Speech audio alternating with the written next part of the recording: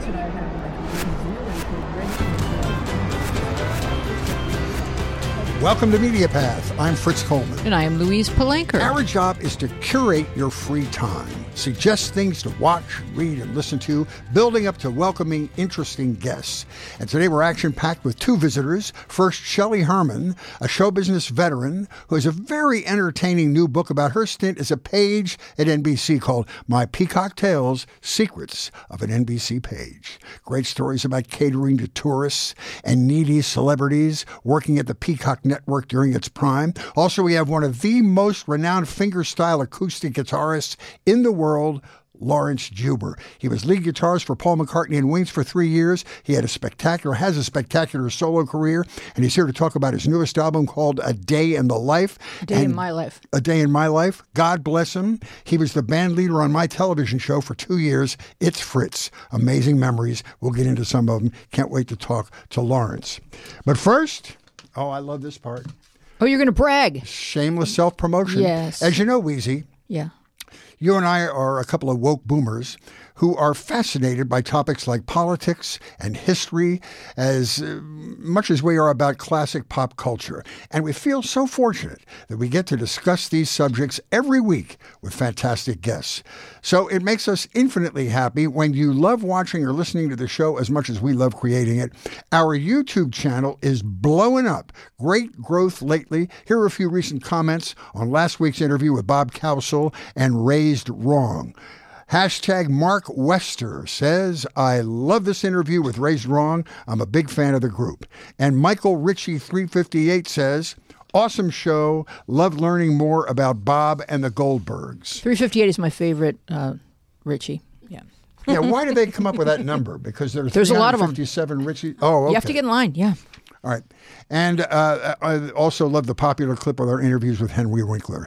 And Thomas Tom says, wonderful memories. Hey. And in audio platform news, we recently charted in the books category in Denmark. On Apple Podcasts. We're getting charting in places that we've never been to and probably will never go. I have been to Denmark. Oh, have you? I've been to Copenhagen. Oh, good. Well, it's lovely.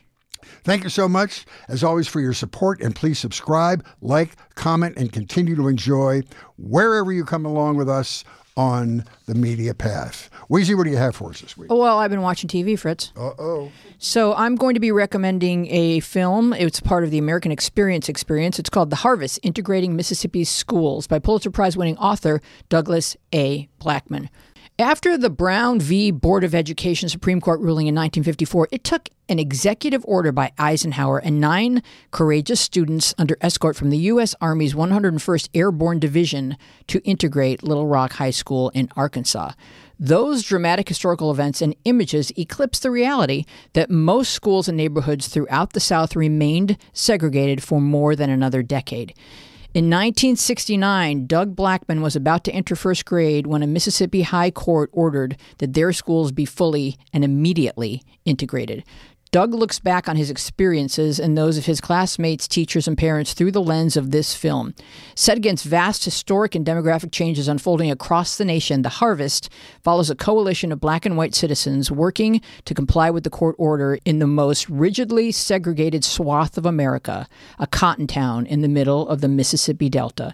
The film shares how parents and teachers across both sides of the tracks pulled together to integrate their schools, and then it traces the lives of those most involved and affected, from the first day of first grade on through high school graduation in 1982 and into their own personal perspectives today.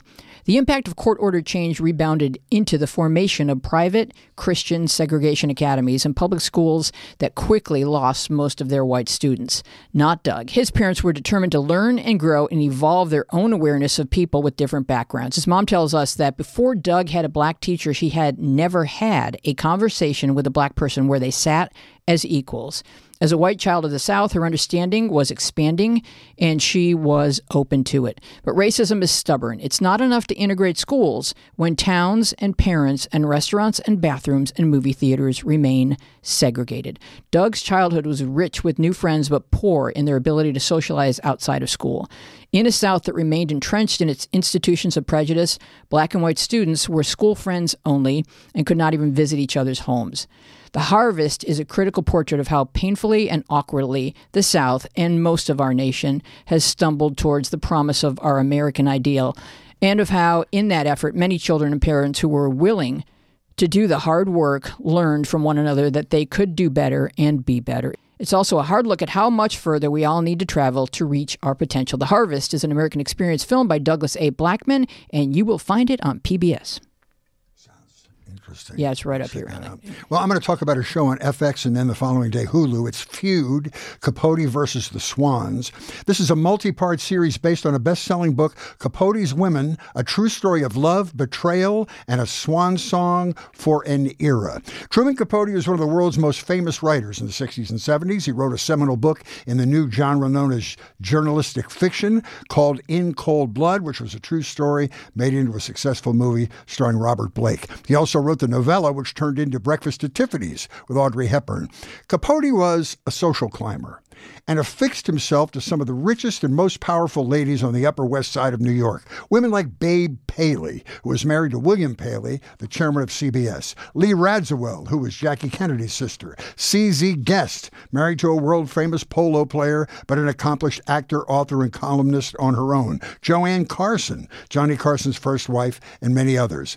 Capote became a confidant, a confessor, an intimate friend of this group of women, but he ended up betraying them by writing a thinly veiled fictional account of the group, including many of their dark, intimate secrets for Esquire magazine.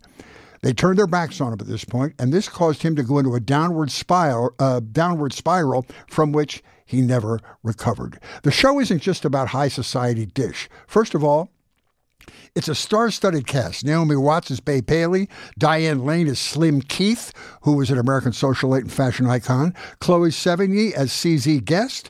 Clarissa Flockhart as Lee Radziwill. Demi Moore as Anne Woodward, who was a socialite model and radio actress. And Molly Ringwald as Joanne Carson. The writing and acting are superb. Truman Capote is played by Tom Hollander. Most recently, Hollander was in season 2 of White Lotus. He was in Bohemian Rhapsody and dozens of BBC productions. Truman Capote was a very flamboyant and very fey character. It would be very easy to make a cartoon out of him, but Hollander is excellent in walking the line to keep him real and vulnerable. The latest episode, episode 5, includes James Baldwin, who was another gay literary figure of the times, and he swoops in to pull his close friend Truman Capote out of his malaise. This episode, we're proud to say, was directed by Max Winkler, son of our good friend Henry Winkler, and it's a very touching episode. The first Feud series was done about Betty Davis and Joan Crawford and their ongoing feud, and it became a sensation. This is a fun watch, but it's surprisingly well written and well shot. Wow. So Max is cooking, huh? Oh, Isn't Max, that amazing? I love that. All right, here we go. Yes. Has our first guest left yet? No. Okay. No. She's very patient. All right, You here have to be patient when you're an NBC page. That's right.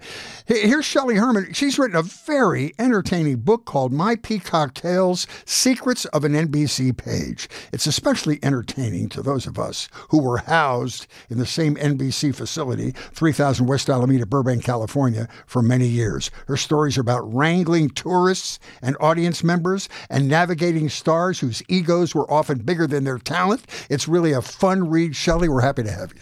I'm so thrilled to be here, and I'm so glad you said something about Feud, too, because this is one of Treat Williams' last appearances. I should have mentioned that. Yeah. Absolutely. I thought, wow, that must have been like a few weeks before he died. Yeah, I heard Naomi Watts on it might have been Stephen Colbert's show saying she can't even watch it right now because it's still so close to her. He plays Bill Paley, who was the chairman of CBS. And a real cad. Yeah. Wow. All those people were. They were like amoral. Money ruins your morals, you know. That's the reason I'm looking forward poor. to that. Okay.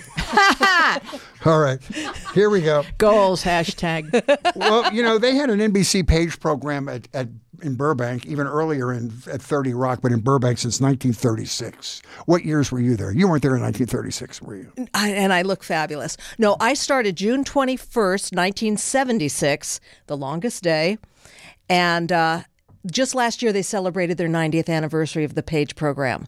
Wow. So we've been around And they for a still while. have reunions. I went and spoke at one of the Page reunions one time. It was so fun. Up at Universal, were you at that one? No. This was at what used to be Chadney's. Now it's something else right across the street. And it's probably something else by the time we finish speaking about this. Probably.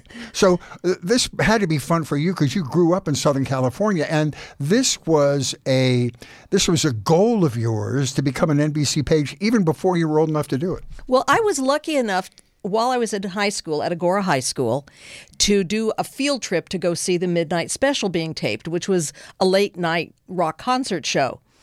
And I purposefully did this where I wore like a big white hat and we were all sitting on the floor on pillows like we were a bunch of hippie chicks. You were a swan. I was trying to be. I was trying to be. And I just recently went on YouTube and found the episode, and I can see my big white hat. You found the person who couldn't see the show. Exactly. Who was sitting right with behind their you. fist in the air. Yeah, like, why? So I saw these people wearing these ugly polyester outfits, standing around, listening to rock and roll music, and they were getting paid to do it. And up until that time, the only other job I ever had was working as an usher at the Valley Music Theater. It was a domed building in Woodland Hills. And I got to escort Jack Benny, George Burns, to see people like Woody Allen and Jim Croce. And I thought, well, I volunteered. I know I can get a job at NBC as a page. I can ush. Yeah, but little did I know it's like one of the most coveted entry-level jobs in the entertainment industry. And I don't remember them all. Let me see.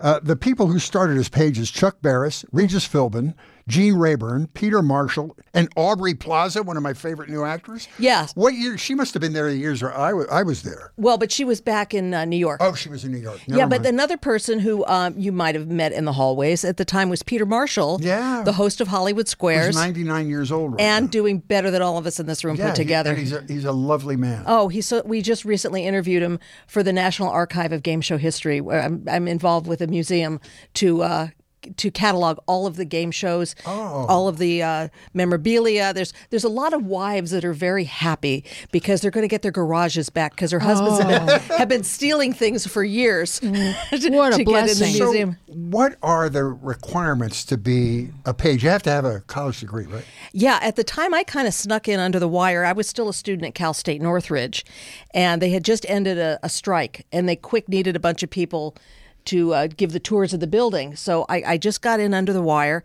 What they ask you now, and anybody who's listening to this, you don't have to be in New York or LA to be a page at NBC. They've opened it up so well. You have to have your college degree.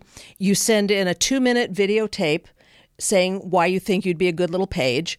And then if they like you, they really, really like you, they'll fly you on their dime to either Universal Studios, where they have the NBC offices now, or to 30 Rock. They'll put you up in a hotel and they'll get to meet you. And if you have 18 months of your life that you want to devote to NBC, this is where you should be. So I'm going to tell you a little bit about our parallel page Yes. stories because we have to go to coffee and then discuss the rest of it. Okay, so when I was a kid, I would watch the page give the card to Johnny Carson on Stump the Band.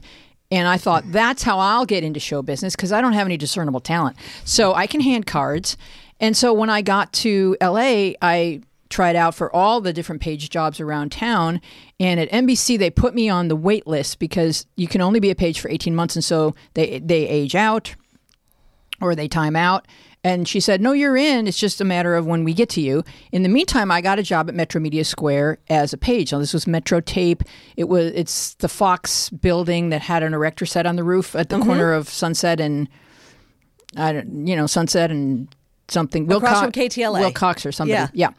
So I'm working there for 6 months. I got myself an internship on the John Davidson talk show. So I was already like all set, doing well, working my way, having a great time. I had a polyester uniform with a name tag. I asked Mr. Blackburn what he thought of my uniform, and he said not much, which is, the correct answer. And the phone rings. It's for me. I go to the research room. No one had a cell phone. The phone is on the wall, and the lady says, and it's probably the woman that you talk about throughout your book. What was her name? Eba Hawkins? Probably Eba saying, okay, we're ready to hire you. And in 2 seconds, I had to decide my future because I'm at a crossroads. If I say yes, I go this way and my life is this way. And if I say no, I'm going to stay where I am. And we've all had those moments. And it happens in your early 20s where do I move to New York with this girl, or do I stay here? And you've had these moments, Laurence, I'm sure, where do I stay with this band, or do I go over here? And everyone you meet is going to be different. Everything you encounter is going to be different. And I just made the decision to stay where I was. We had the Norman Lear sitcoms. We had the John Davidson talk show, which is no Johnny Carson, but I was getting to meet all the same people you were meeting, except Fred Astaire. I was really jealous of the page that met Fred Astaire. So we had very, very parallel. Mine were the early 80s, yours was the 70s. But the life of a page is so interesting because you have to be really good on your feet, but then you also have to know when to shut up. Yeah, listening is a good skill to develop. Because there's a lot of moods. And you have to be able to walk and talk backwards as you're giving a tour. That's the first thing I tell people as a job requirement. Walk backwards in closed-toe shoes. That's the main requirement. No, what I found interesting parallel-wise too is that did they have at Metro Media, was it a page program, or was it more just audience relations sort of thing? It was audience relations. We worked with Audiences Unlimited, and in reading your book, I recognized Donna. Donna. I recognized what you were doing was part of branding. You guys represented the franchise. We were just there to work as pages, and Metro Media. We were ambassadors. Yes, exactly. To NBC, and it was incumbent upon us to get a job within that 18 months within NBC. There's a story I tell in the book about I had tried desperately to get an interview with Dick Ebersol, who at the time was... You were scrappy. Yeah, you were a scrappy little page. Thank you. He was the youngest VP at the time. He and Lorne Michaels started Saturday Night Live, and his secretary would not give me the time of day. So I'm driving home one night, pouring rain, and I'm on the 101 freeway, and I hear on KABC Talk Radio, and our next guest is Dick Ebersol. And I pulled off the freeway at the Woodlake exit, and I went into the Shell station, and I started putting quarters in the payphone. And the call screener says, "What do you want to speak to Dick Ebersol about?" And I said, My future. I said, "I want to find out what Gilda's really like, something really innocuous." And the call screener put me through. And they said, "Okay, caller, what's your question for Dick Ebersol?" And I went, "Hi, my name is Shelley Herman, and I'm a page at NBC. And I've been trying to get an appointment with you for weeks now, but your secretary won't let me see you. So will you promise me right here and now that you'll make an appointment to see me as soon as we get off the air?" And he went, "Yes." Wow. So what a great story. That's the kind of spunk that you needed as a page. Did he do it? Did he give you Yeah. Yep. Wow. Went and got an appointment, saw him, and the first thing he said as his bit of career advice was leave NBC. And I said, "I just got here." And he said, "They'll value you more if you bring outside experience to NBC and come back." But I wasn't ready to leave yet. You weren't. That's what happened with our intern program at NBC. People come in as an intern from USC or UCLA, and they say, "Well, I'd like to work in the weather department now." And I say, "You have to move out to move up, because they'll always perceive you as being somebody at the position they hired you at, and they'll never see you above that. So you got to go somewhere else." Yeah, you're absolutely not right. A bad piece of advice. So you were part of the branding of NBC, and you were smartly dressed, looking like a cross between a Catholic school uniform and a flight attendant. I love those blue jackets and the things, and you're always smart, and the pins and all the. Well, and at the time I was there, they didn't let women wear trousers, so we still were wearing the little skirts.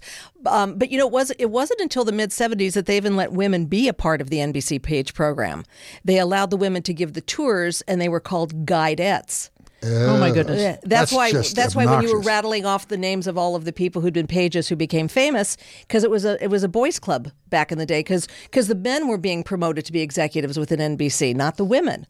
Yeah. So Aubrey Plaza is one of the few that has got on to make a name for herself. I hope she smiled more when she was giving tours, because her whole shtick is having this very sullen look on her face, and it makes her hysterical. But as a page, it probably wouldn't serve her well. I imagine she gave some pretty wild tours. Oh, my God. So what does a page do? We gave, speaking of where you used to work, whenever we'd pass Studio 5, there was a smaller studio, but then the news was done on 5. And we couldn't really ever go near there because, there could be a breaking story any minute. But so that everything was always kept ready to go. And we would walk by there and we'd say to the tourists, "And over here on stage 5, we can't go in there right now. They've filled it with water and they're shooting scenes for Sea Hunt." Well, Laurence and I did a TV show out of the studio fire. We're going to talk about that in a couple of Well, minutes. I thought maybe we could touch upon some of your more harrowing experiences because you maybe gave the explanation as to why they killed off McLean Stevenson's character on MASH, because this was a dangerous man. Well, it's a long story, but the abbreviated version is I had befriended McLean before I became a page at NBC and made it very clear I was not going to go back to his apartment with him, but we were going to be friends. So when he got the job at NBC, I thought, this is my time to try to, see if I can get promoted somehow. And I fancied myself to be a writer back then. So I would sit in and watch the rehearsals of the McLean Stevenson show. This was before Hello, Larry. And I would sit there and watch what the writers were doing, and I was jotting down notes and thinking, well, if I ever have my chance, I'm going to pitch my story ideas and remember to thank McLean in my Emmy speech. I've got the whole thing planned. So I was in the ticket office, and they said, McLean wants to see you. So I had the little paper tucked in my in my blazer, went to his office, we chatted a bit, and then he had one of those little buttons under his desk. No. The Lauer? Yeah. The Matt Lauer switch? The Matt Lauer button.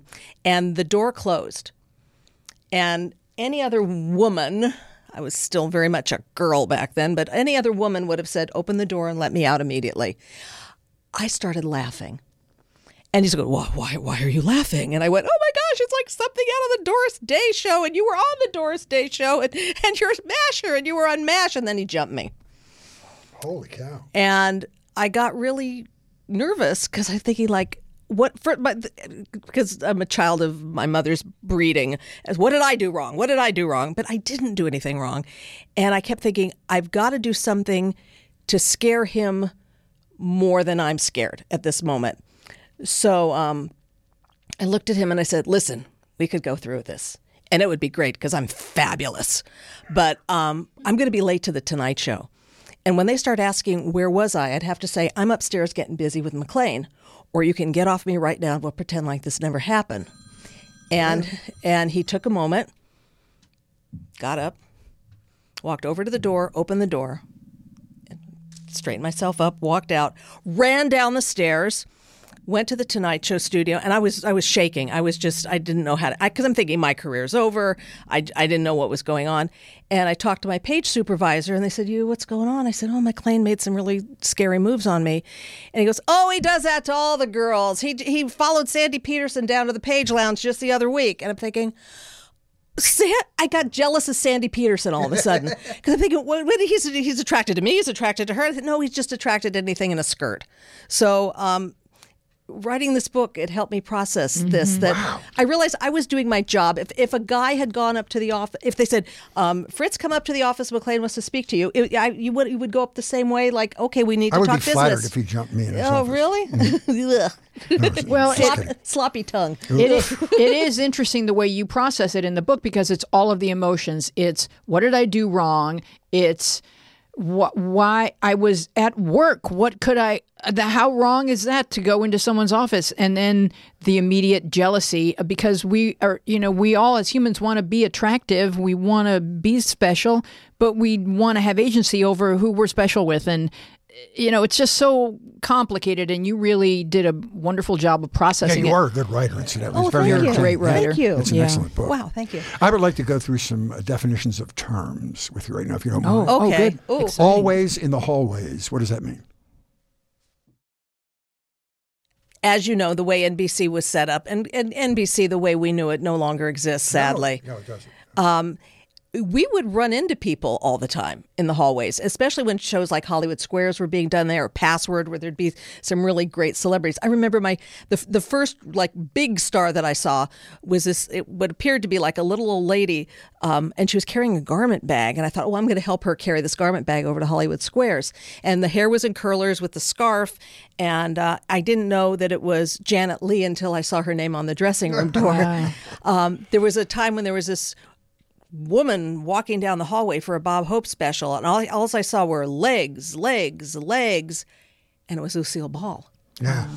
That's a great story. I ran into, I was in my civilian clothes, and I saw Patty Duke in the hallway, and she was wearing the same blouse I was wearing.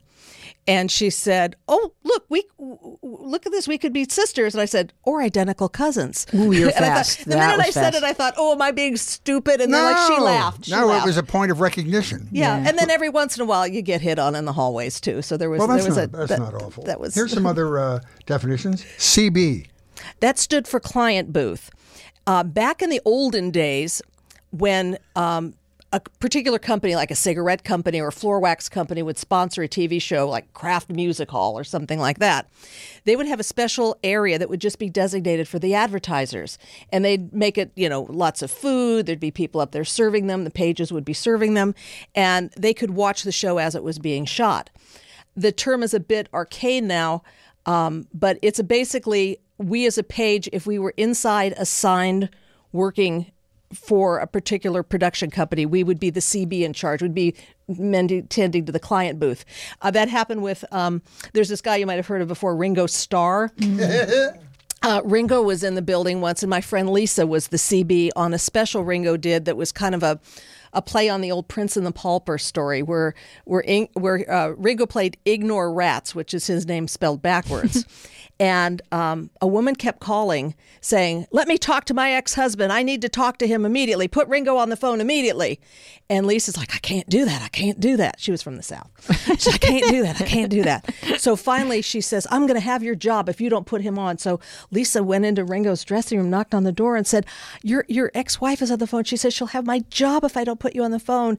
And Ringo said, "Darling, she could never do your job." And there's another one, not a funny story, but another time when the pages had to be able to think on their feet. Mm-hmm. My pal Jim McDonald was working a special that was a Johnny Cash special, and he gets this phone call, and it's from the governor of Utah, and they were getting ready to execute Gary Gilmore, and the governor said Gary's last request is to speak to Johnny Cash.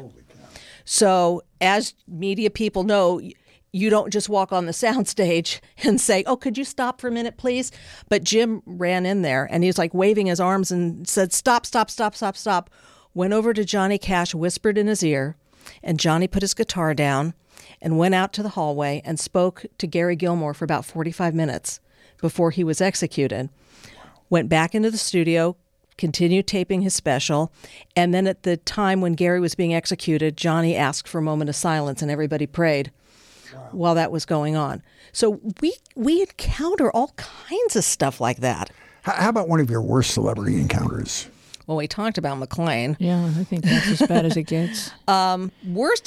Worst encounters. Gosh, I wish I could say I had more. I did get to see Fred Astaire. I know that you mentioned Fred Astaire earlier. That was lovely. Yeah, see, that was I read that and I was like, I should have been an NBC. That moment of I'm reading your book and I'm like, I should have been an NBC page. But worst attitude other than McLean? Condescending. There's one of the pages that really didn't like Harvey Korman, didn't think he was a nice man. And the reason he knew that a little bit is because Tom used to be a valet at Chasen's restaurant. And Harvey wasn't nice there. And when he left his job at Chasen's, he's like, "Good, at least I won't have to deal with people like Harvey Korman anymore." And then there was Harvey Korman doing a show at NBC. In he comes. How about your best encounter? A person whose memory will remain fond in your heart forever? James Stewart. Oh, yeah. Am I dropping a good name there? Yeah, you're dropping a good name and the Harry Chapin story. Oh, well, I'll get to Harry Chapin. Absolutely. Jimmy Stewart showed up in a limo. I was to take him over to the Tonight Show. It was around Christmas time, and his limo driver had a Polaroid camera. And the limo driver said, "Would you mind taking a picture with Mr. Stewart and me?" And I was, "Sure." And we didn't have cell phones. We didn't have cameras with us back in the day. We were discourage, as a matter of fact, from doing that sort of thing. Yep. So as I'm getting ready to take Mr. Stewart into the Tonight Show, he says, why don't you take a picture of me with the little lady? And I got that picture, which is in the book. And about 5 hours later, I was in the emergency room because all of a sudden my glands got really swollen. I had developed hepatitis. from working so hard, between going to school and working the job and everything. It just caught up to me. Killed Jimmy Stewart. Well, that's just it. As I was going down the hallways of the hospital saying, somebody get a hold of his people. I don't want to be the one that kills them. But Harry Chapin was just, to this day, in my heart. And I'm in touch with Tom Chapin, Harry's brother. I love Tom. And I used to go to the Greek Theater every summer to see Harry. I broke my leg. I was in a leg cast. I thought I couldn't go to the Greek. And my friend George Glovna, Page friend, we always have each other's backs, the Pages. I've got to say that. We're a tight George group of people. Glovna became a stage manager up in local news. I worked with him for many years. Yeah, and he went over to CBS for a while. Yeah. But George, I just saw him a couple weeks ago at a book signing. A lovely man. George says, don't worry, I'll take care of it. He got us front row seats to see Harry Chapin at the Greek. And my leg was in a cast. I had it propped up there was like a bar in the orchestra section, and saw the concert. George got to sing All My Life's a Circle with Harry at the end of the show. So that was fabulous for him. So good things happen to good people. And the next day, Harry's on The Tonight Show. So I called George. I said, come on, we got to go say hi to Harry and tell him we saw the show last night. So I hobble over there with my crutches. And before I could even say a word, Harry looked at me and went, you were at my show last night. And we got to talk a little bit. He is my hero. He is who I aspire to be someday. I knew nothing about him except The Cats in the Cradle. And I found out some really wonderful things about him during this documentary about Harry. First of all, that was a poem that his wife wrote. The Cats in the Cradle his wife was a poet, and she wrote that song. I didn't know that. Second of all, he devotes all of his life and much of his wealth to nonprofit organizations. He was like Mother Teresa. People just loved him because he gave to so many needy organizations. He was one of the people that helped inspire the Hands Across America also. He was working with Ken Cragen, and he was always involved with hunger projects. That was his main focus, but his wife, it's so sweet because you're saying there's a Harry Chapin song, I Want to Learn a Love Song. And it's about how Harry went to teach this woman how to play the guitar. She wanted to hear her children sing. And that's how he fell in love with his wife, was teaching her how to play the guitar. All right, before we move on to Laurence, because Fritz will find this really interesting, the whole additional hidden layer behind the Joan Rivers-Johnny Carson feud may have started with a memo that is a lie. Did you know Jay Michaels? Yes, of course. Very funny man. Very funny man. I don't know if he gave you a vulgar nickname. He gave most people. He took me out to lunch, and I laughed so hard I cried through the entire lunch. Very funny man. Yeah, a lot of us had very vulgar nicknames, and it was a badge of honor. Mm-hmm. He was the most politically incorrect person that could possibly be executive. Prison now if it were still yeah. But at the same time, I mean, he would do funny things too. Like there was a certain celebrity who'd gotten into some kind of trouble, and Jay commissioned a full-size chocolate toilet to be delivered to the person. He had a great sense of humor. We ought to tell people, he was like the creative services guy. He was in charge of talent. Talent relations. He would send limos to the airport with people, and the Pages would go with him, all the special events. And he also helped get people out of trouble, too. That was part of his job. But I spoke to Joan Rivers' former manager's good friend, Dorothy, now living in Israel. And she told me the whole story, where a memo was written that said, these are the possible replacements for Johnny Carson. And she said Letterman's name wasn't on the list, Leno's name, but it was like David Brenner's name she remembered was on the list. And then in Jay Michaels' handwriting, it said, you don't have a home here. And the letter was given to Edgar Rosenberg, Joan's husband.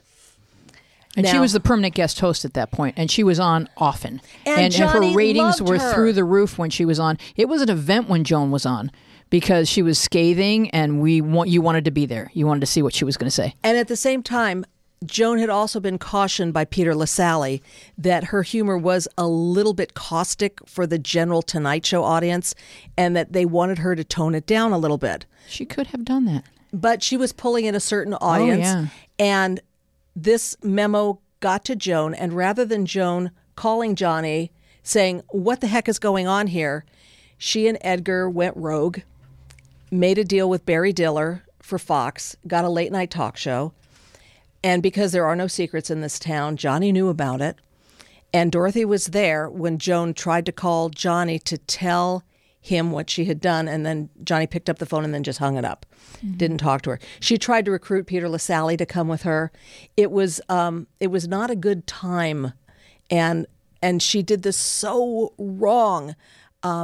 It didn't have to happen this way. Johnny held a grudge for a long time, too. Right, the way he but treated Fred de Cordova and keeping him out of the studio after that little kerfuffle with their son. But Anyway. Ricky, if that memo was fabricated by Jay, what was his motive? Was he just didn't like Edgar?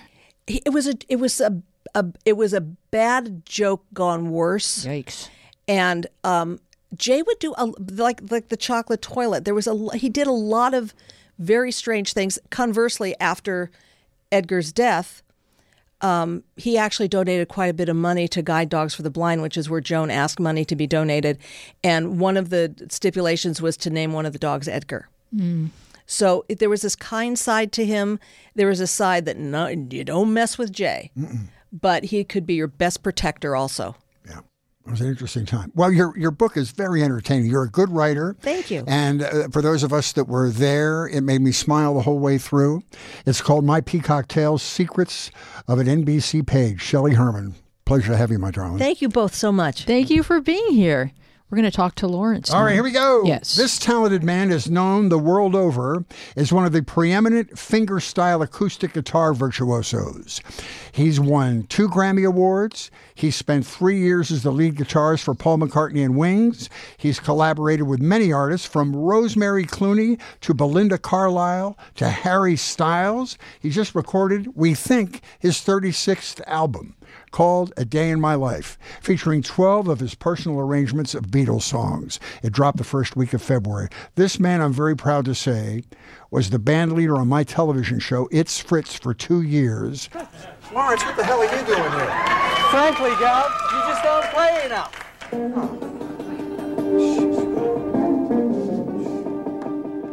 This was a gig that got him no awards, did not make him wealthy, but we did get paid in unforgettable experiences. And I'm very happy to say he's been my friend. I say it was the best 2-year period in my whole career. Laurence Juber, everybody. So glad you're here, my friend. Thanks for having me. And your beautiful wife, Hope, who is talented.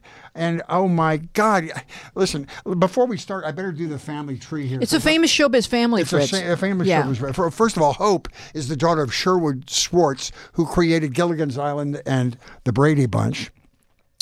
And you guys, I think now you may have passed this responsibility off to your very talented musical daughters, produced musicals based on Gilligan's Island and the Bradys, and they were on the road for years and might still be. Are they still out there? There's a few productions of Gilligan going. We're still in negotiation with Brady. Wow.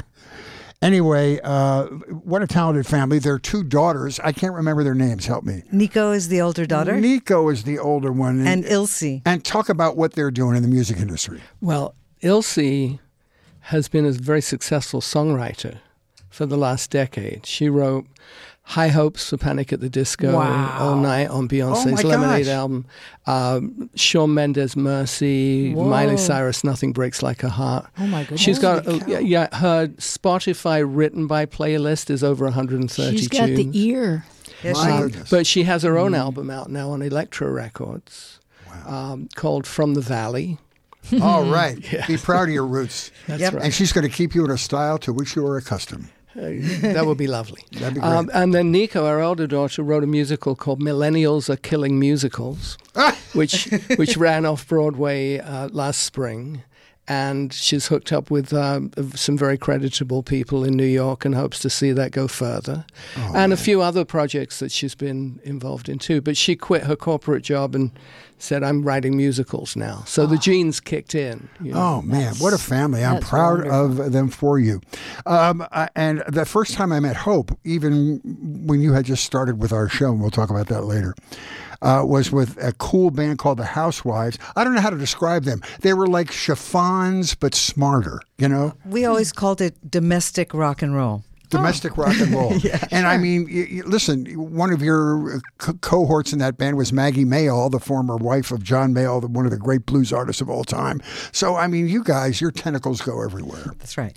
So, Laurence, this is your new album. It is. It's 12 songs about the Beatles, recorded in Stage 2 at Abbey Road. Abbey Road Studio Holy 2, cow. yeah, which is where the Beatles recorded. Yes. And the opportunity came up to record there because we were going out to celebrate Billy J. Kramer's 80th birthday in that studio. And I contacted Abbey Road and said, can I book a day? Which I did, and had the opportunity to record a dozen of my Beatle arrangements with the intention of doing a vinyl LP. Yeah, that's wonderful. I'm sure your fans appreciate vinyl more than anybody does. People appreciate vinyl. I mean, it has its own following, and the experience of listening to music on vinyl is different. Yeah. From streaming or from CDs. Now, are you alone on this album? Because the picture of you in Abbey number 2 is you're alone behind all this high-tech. Oh, yeah, I'm alone. That's great. Yeah. With Hope in the control room. I mean, I produced You produced most of his solo albums, right? Yeah. Talk for a moment about fingerstyle guitar, because you, in your book, Wings, in your Wings book, which is Guitar with Wings, yeah. You talk about how when you first taught yourself how to read, it clicked instantly. Like it just locked into place. Like you knew it in a former life, how to sight read. So talk about how that evolved into, even before you learned chords, you were playing lead guitar.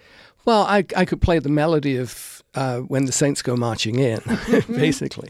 But for me, I learned enough within the first couple of years that a local band leader started taking me out and putting me on the bandstand playing at weddings and those kind of functions. And I learned a lot about music from that circumstance. And I realized that I was a musician, not simply a guitar player, but I wanted to be able to express music through the guitar. And that my ambition was to become a studio musician. And over the course of my teenage years, I played in all kinds of bands, but I didn't want to leave school and turn professional because my parents had grown up in London during the Blitz, and my dad left school at 14, my mum at 15, and I felt that I owed it to them to get an education. Plus, music was something that, was so engaging to me. And of course, I started November 63, which was really the breaking wave of Beatlemania in England, because we didn't have that Ed Sullivan moment. We had a whole year of the Beatles kind of just getting bigger and bigger. That's and interesting, yeah. So eventually I studied some classical guitar. I was a big fan of what we call the English folk baroque, Pentangle, Bert Jansch, John Renbourn, as well as the folk fingerpickers, Bob Dylan, Paul Simon, that kind of soloistic approach to playing the guitar. And so there were these kind of parallel tracks that I was fascinated by solo guitar, but I wanted to make a living as a professional musician, and for me that meant being a studio musician.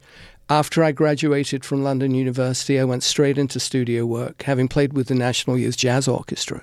And I became a studio musician. And then in September of 1977, I was working on a TV show with David Essex, who was a big pop star at the time, Rock On. Yeah.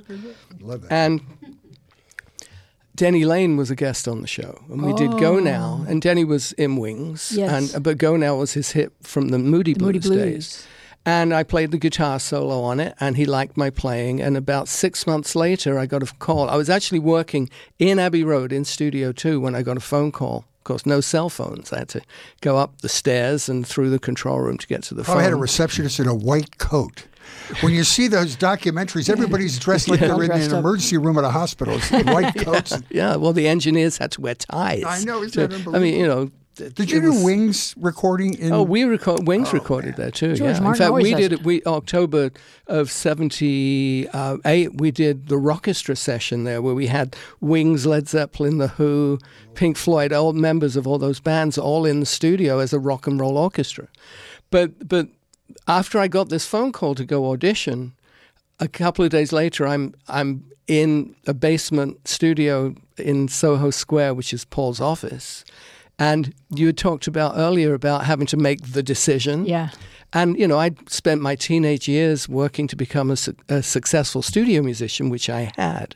And then Paul McCartney says, what are you doing for the next few years? So in a nanosecond, I had to make that choice. And then there was no way I was forward. going to turn down Paul McCartney. And when you look back at that crossroad and the path you took, and how everything led to the next thing. It could even take you to your wife and your kids. Like it did. It's monumental.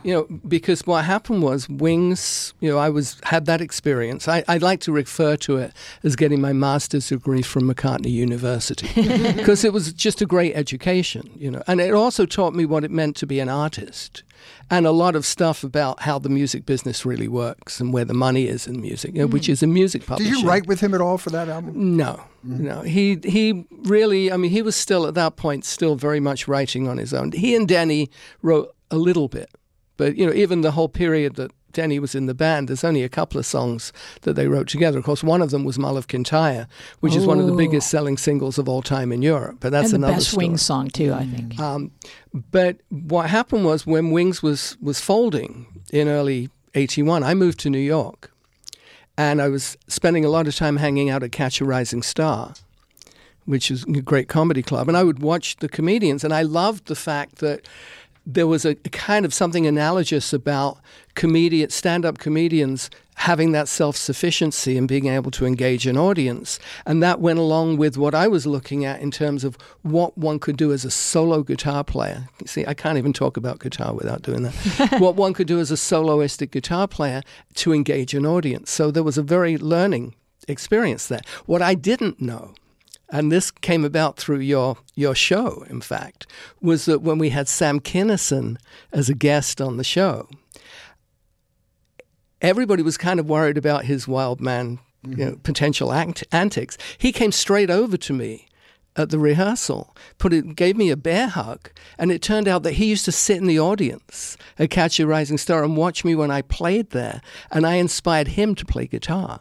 Oh, my. Which was really, that was... I'll tell you, his persona was completely different than the really gentle, lovely human being he was.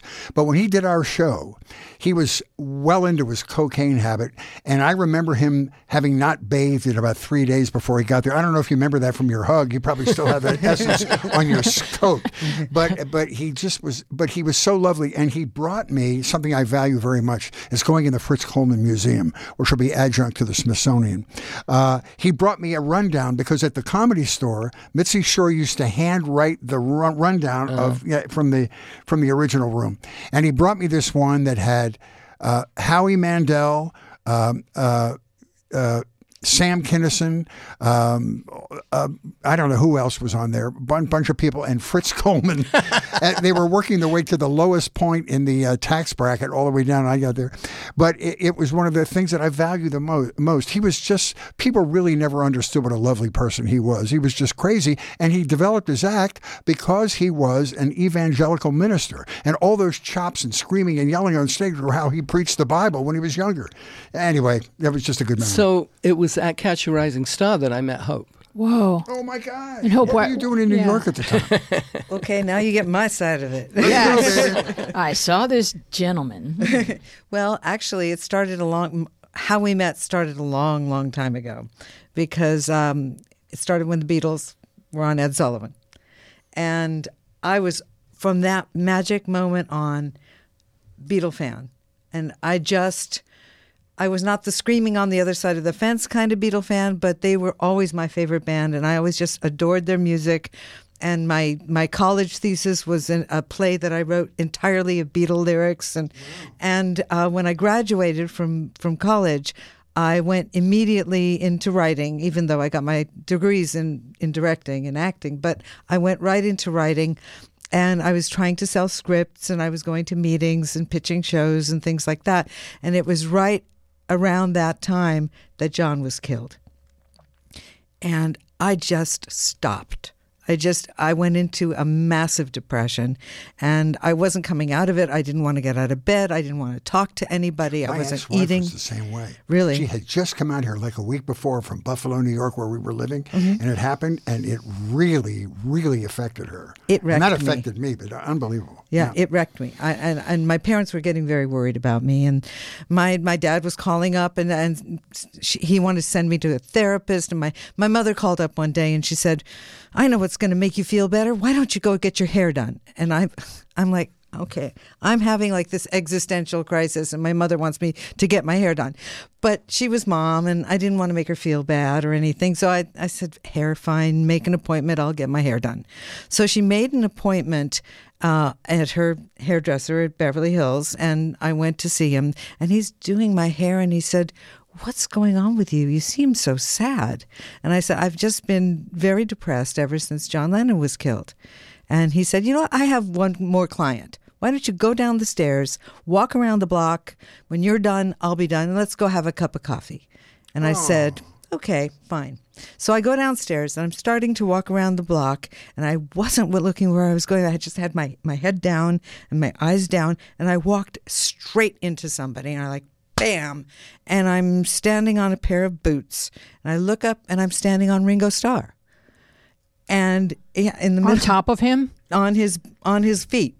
I'm literally standing on his boots. So he hadn't fallen over yet? No. Okay. No. Wow. He was standing there with Barbara, his, at that point, fiancée. But the one who called for Shelley, yeah. Barbara Bach, no. Different. A wife that Barbara Bach was his latest one. He's still married. Okay, yes, he's Barbara. Still married. Got it. Yeah, so he was there with Barbara, and I apologized, and I said, I'm just so sorry about stepping on you, and I'm just so sorry about John. And I turned to leave, and he said, hold on a minute, can I talk to you for a minute? Now, I did not know him. I'd never met him, and so I said, sure. And he started telling me about his relationship with John Lennon. Wow. And I was just blown away. I mean, he was telling me about the only thing that was bringing him through this particular time was work. And he was just finishing up an album, and it's become a real focus for him. And if you can really focus on work, it can really bring you through times. I guess it was just all over my face. I don't know. But he just...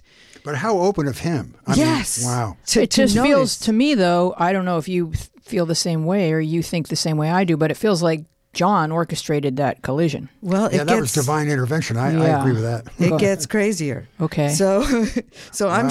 I'm standing there with Ringo, and he's telling me all about his relationship with John and this new album, and so after I thanked him and I went home and I was thinking about it a lot. And my dad called up a couple of weeks later. My dad calls up and he said, I have a new show coming on at NBC, and we're going to be filming over at Paramount. I'd like you to become a writer on it. And I had always said no to Dad. I had changed my name. I didn't want to work with my family. So your dad's a well-known person. Yes. Go ahead and tell folks who he is. Oh, okay. No, I did earlier. Oh, you did? Okay, yeah.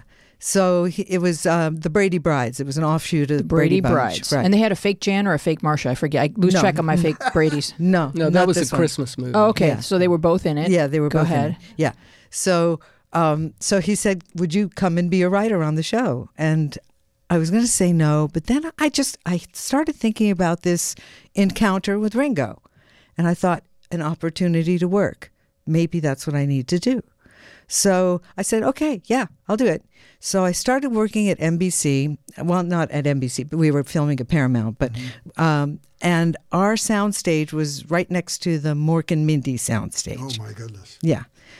And I ended up in a dating relationship with Robin Williams. And so he was going to New York to film World According to Garp. And he wanted me to come to New York with him. And I said I couldn't because we were right in the middle of filming. And so he said, well, if you go on hiatus, call my house. There'll be somebody house sitting, and tell them that you're coming, and they'll give you information, and they'll tell me when you're going to be here. I said, fine. So we went on hiatus. I call his house, and this woman answers the phone, and her name is Charlie, and she has this very thick English accent. And she said, oh, yeah, Robin said, be calling. Here's where you're staying. I'll let him know you're coming. Fine. So I go to New York, and I'm with Robin, and he's doing an interview one night, and he said, I'm going to send you to this club to wait for me. Fine. So go to this club, catch a rising star. So I walk in, and I hear that a couple of people talking, and they're saying, oh, Paul McCartney's guitarist is there. And I thought, well, that's cool. I didn't know the members of Wings, but I thought, that's interesting. So I'm talking to this woman, and she's a singer, and she said, oh, I'm working with some musicians, and here they come. Do you want to meet them? I said, sure. So these three guys walk over to me, and this guy's in the middle. What a great story. And we met, and it's one of those movie moments where everything get all faded away and it's just us, and I forget all about Robin. I forget all about why I'm in New York in the first place. Did you pay Robin back for the trip? Because that's sad. No. So I ended up going out to dinner with Laurence, and we go back to his apartment, and there's this big poster, and it's a Wings poster. And I said, wait, that looks like you. And he said, yeah, I was in that band. And so we're talking, and he's telling me about this album that he just finished working on with Ringo. No. Yeah. Oh, You are Yes. not serious. Yes. And then we're talking some more, and we're telling about old boyfriends, old girlfriends. And he said that he has this one girlfriend that he had that was doing an album in L.A., and she's staying at Eric Idle's house, and her name is Charlie. And I Wow. said, she's not at Eric Idle's house. She's at Robin's house. I talked to her right before I got on the plane. So I was on the phone with his old girlfriend right before I... Okay, how did this get sorted? This... What do you mean? You had to get Well- married. It was well- part. it- Well, He said how he's- did you were with Robin? Yes. And now you're with Laurence. Yes. So how did you process what was happening and what needed to happen moving forward? Well, he started talking about marriage the night we met. He did. Yes. Yes. He said that well, you could talk, so... You know, I mean, it was great love at first story. sight from Yeah, my it was- point of yeah. view. So Yeah. It was love at And first sight. here we are, 43 years later. But when did you have a conversation with Robin that you needed to break things off with him? I didn't. This was Robin Williams, this was you 1981. You know? You ghosted Robin Williams. Yeah. Okay. Yeah. But another thing that was pretty crazy was when my dad was a writer in L.A. and he went back to New York to stay for a week, and he met my mother. And he fell instantly in love with her and decided to stay another week in New York. So when I met Laurence, now my parents had no idea why I was in New York. I was just in New York as far as they knew. So I decided that I was going to stay another week in New York, and I called my parents to talk to them about it. And my mom answered the phone, and I said, I'm going to stay another week in New York. And she yells, and I hear this on the phone, she yells to my dad, she's going to stay another week in New York. I hear my dad yell back, she's going to marry him. And my mom said, what him? She didn't say anything about a him.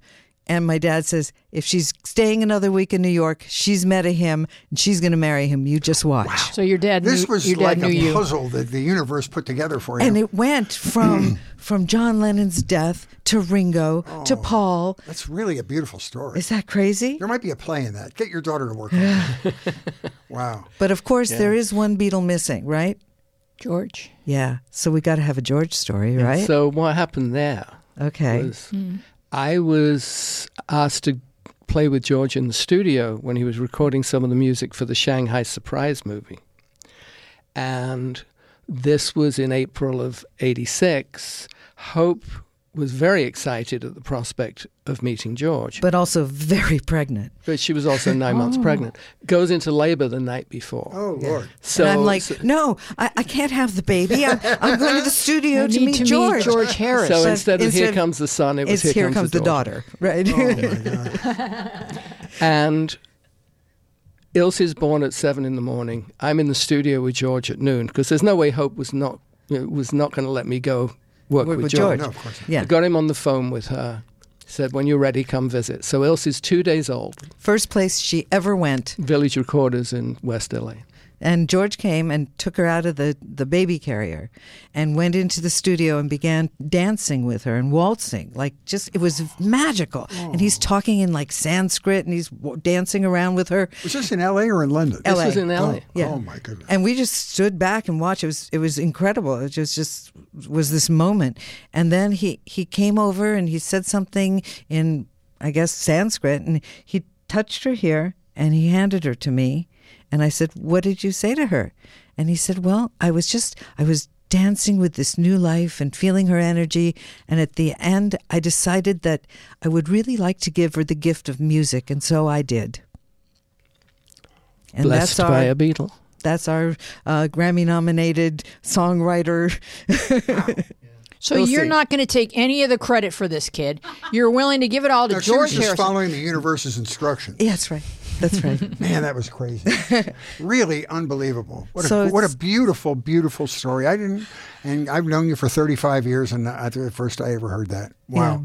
I think every human you walk by in the street contains a multitude of stories. Yes. Oh, yeah. Let's talk about the Fritz show, because I have to for my own evening. That's a good idea. Yeah. When you did the special, Yeah. before you did the series, I mean, that was how we met, was actually through The the Housewives Housewives, were on, because they were guests on that show. They were some of our favorite guests. They were very entertaining. Yeah. You didn't just step on his feet on the sidewalk. No, no. But there were so many beautiful pieces of luck that happened. You know, Laurence is in town, and all the guys you hired to be in our band were essentially players that were with other bands or session players that were just in town. And they weren't all there every week, but we benefited from this action. But talk about some of the people that played in our group. Well, the core band was myself, and then the late Bruce Gary on drums from the Knack, and the late Phil Chen, who was Rod Stewart's bass player. Do You Think I'm Sexy? Also, I'd known Phil from the mid-'70s when we used to do recording sessions in London, because he was one of the great reggae bass players. Also played on Jeff Beck's Blow by Blow album, which is one of the finest guitar instrumental albums of all time.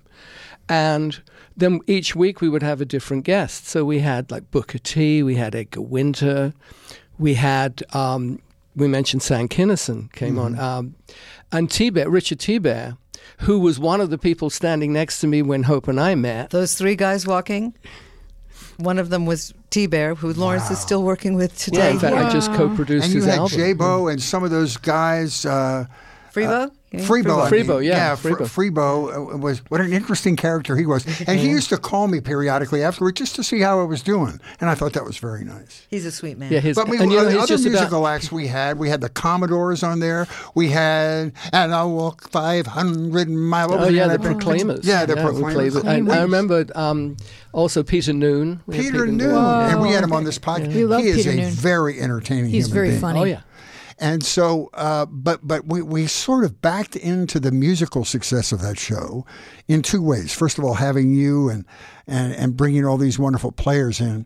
But also we learned from the record industry in town, Warner Brothers and Universal, that these companies that were representing young bands that had no television exposure, they wanted to give them a chance to perform on a TV show as a piece of tape to show around and get them around. And we were great. So that you had Mary's Danish, Dramarama, all these sort of alt bands, Concrete Blonde. Remember that? The woman was not blonde. But you know, Chris Carter, who has Breakfast with the we had him Beatles. on here. Yeah, but he was in Dramarama. Dramarama. I mean, and so these record companies saw this as a chance to give them TV experience and a good piece of tape. It was a well-produced show. Oh, yeah. And so we didn't have to do any work. That we got calls. Barry got calls all the time to please book our band on here. They have a new album out, and it was just a confluence of great things. But all the comedians. That you Oh, had, my goodness, too. yeah.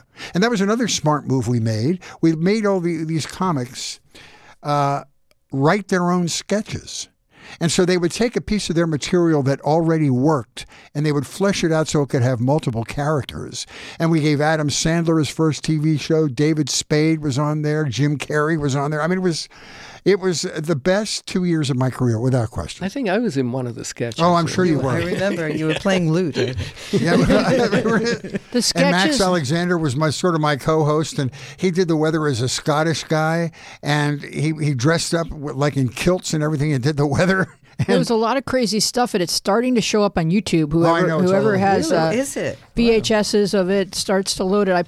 It's Fritz, and there's Celebrity Surgery is a Oh, yeah. sketch, and it was where a contestant gets to have a celebrity perform surgery on him, and Laurence is in it. So Oh, that was just a big Yeah. mistake. What really funny was, Adam Sandler last year got the Kennedy Center honors. And so the producer of that show called me and said, Adam Sandler talks about your show being the first TV performance. Do you have any video of that? And I called Barry and I called Bob and all these people, and nobody had a copy of the tape that had Adam on our show. it's people that had a VHS and recorded it at home. Those are the people that have copies of it. Well, I know that Bruce Gary had a complete collection of it. Oh, really? But I don't know what ever happened to it. No. That was All right, so if you know anyone who knows anyone who has It's too Fritz. late now. Fritz would love copies of the show. But it sounds Those like were great times. And, if I was a smarter businessman and had a little more juice at NBC, we could have taken that show anywhere, because a couple of things happened. That was the time when David Letterman, when it was still following Carson, they were doing a syndication over on A&E. Remember, they were rerunning those? And they called Barry and said, we're interested maybe in running the Fritz show after the Letterman reruns, but we didn't have enough episodes, because we only did like 26 episodes finally. So we didn't. You have to have 50 or 60 episodes, but we missed that. And then Byron Allen came in and blew us out of our gig, because he came in.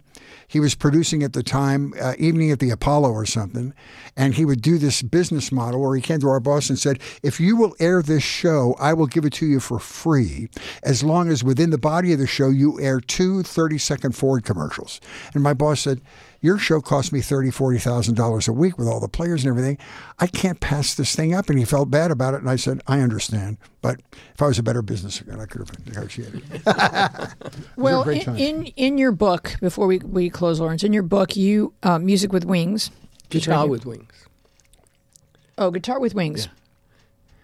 In my notes, it says music with. No, Are I you can willing see to the front change of the the book right title so that it matches my notes? Are you willing? Okay. Well, we could reprint it. No, I think it's better this way. Guitar with Wings, you write that psychologists claim that the music we listen to in our 15th year creates the strongest impression on our developing teenage brain. And for you, that was Cream, Hendrix, the Beatles, Pink Floyd, The Doors. And you call it the dawn of album rock, when genres crossed and the dominant paradigm was routinely subverted. Talk about that at a little greater length, if you would, because I think we were all, we listen to that quote and we think about what we were listening to at 15. And it's still the stuff that we turn up in the car, when it comes back on. Well, it was Sgt. Pepper. Yeah. Are You Experienced? Mm-hmm. Piper at the Gates of Dawn, which was the first Pink Floyd album. Yeah. And just so much. 1967 was just such a fruitful year. But it was everything you wanted to be. It was all these genres in this collective. But it's interesting because there's this notion, in fact, the journalist, author Elijah Wald has a book about how the Beatles killed rock and roll, because rock and roll was dance music. Okay. But by 1967, it had become art music. So from Chuck Berry to Pink and Floyd. And the fact that I was studying music and was just deeply into any of the genres. I mean, I wasn't specifically listening to rock and roll. It could be classical, it could be Renaissance, which is what led me into studying music at university.